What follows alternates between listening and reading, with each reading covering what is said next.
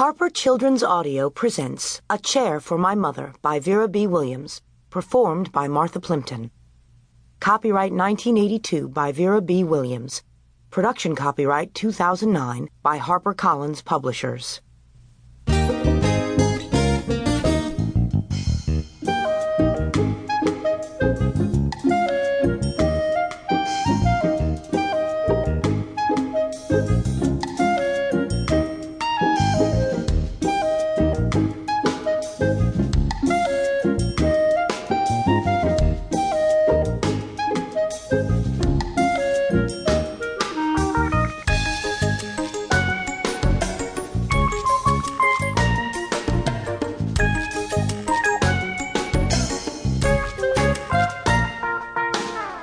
My mother works as a waitress in the Blue Tile Diner. After school, sometimes I go to meet her there. Then her boss, Josephine, gives me a job too. I wash the salts and peppers and fill the ketchups. One time I peeled all the onions for the onion soup.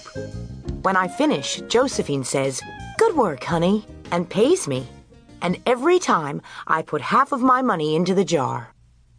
It takes a long time to fill a jar this big. Every day when my mother comes home from work, I take down the jar. My mama empties all her change from tips out of her purse for me to count. Then we push all of the coins into the jar. Sometimes my mama is laughing when she comes home from work. Sometimes she's so tired she falls asleep while I count the money out into piles. Some days she has lots of tips. Some days she has only a little. Then she looks worried. But each evening, every single shiny coin goes into the jar. We sit in the kitchen to count the tips. Usually, Grandma sits with us, too. While we count, she likes to hum. Often she has money in her old leather wallet for us. Whenever she gets a good bargain on tomatoes or bananas or something she buys, she puts by the savings and they go into the jar. When we can't get a single other coin into the jar, we are going to take out all the money and go and buy a chair.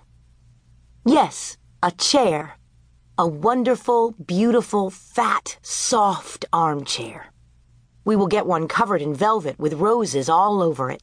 We are going to get the best chair in the whole world. That is because our old chairs burned up. There was a big fire in our other house. All our chairs burned. So did our sofa, and so did everything else. That wasn't such a long time ago.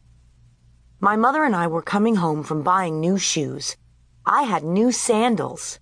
She had new pumps. We were walking to our house from the bus. We were looking at everyone's tulips. She was saying she liked red tulips, and I was saying I liked yellow ones. Then we came to our block. Right outside our house stood two big fire engines. I could see lots of smoke. Tall orange flames came out of the roof. All the neighbors stood in a bunch across the street. Mama grabbed my hand and we ran. My Uncle Sandy saw us and ran to us. Mama yelled, "Where's Mother?" I yelled, "Where's my Grandma?" My Aunt Ida waved and shouted, she's here, she's okay. Don't worry." Grandma was all right. Our cat was safe, too, though it took a while to find her. But everything else in our whole house was spoiled. What was left of the house was turned to charcoal and ashes. We went to stay with my mother's sister, Aunt Ida, and Uncle Sandy. Then we were able to move into the apartment downstairs. We painted the walls yellow. The floors were all shiny, but the rooms were very empty. The first day we moved in, the neighbors brought pizza and cake and ice cream. And they brought a lot of other things, too. The family across the street brought a table and 3 kitchen chairs. The very old man next door gave us a bed from when his children were little. My other grandpa brought us his beautiful rug. My mother's other sister, Sally, had made us red and white curtains. Mama's boss, Josephine, brought pots and pans, silverware and dishes. My cousin brought me her own stuffed bear.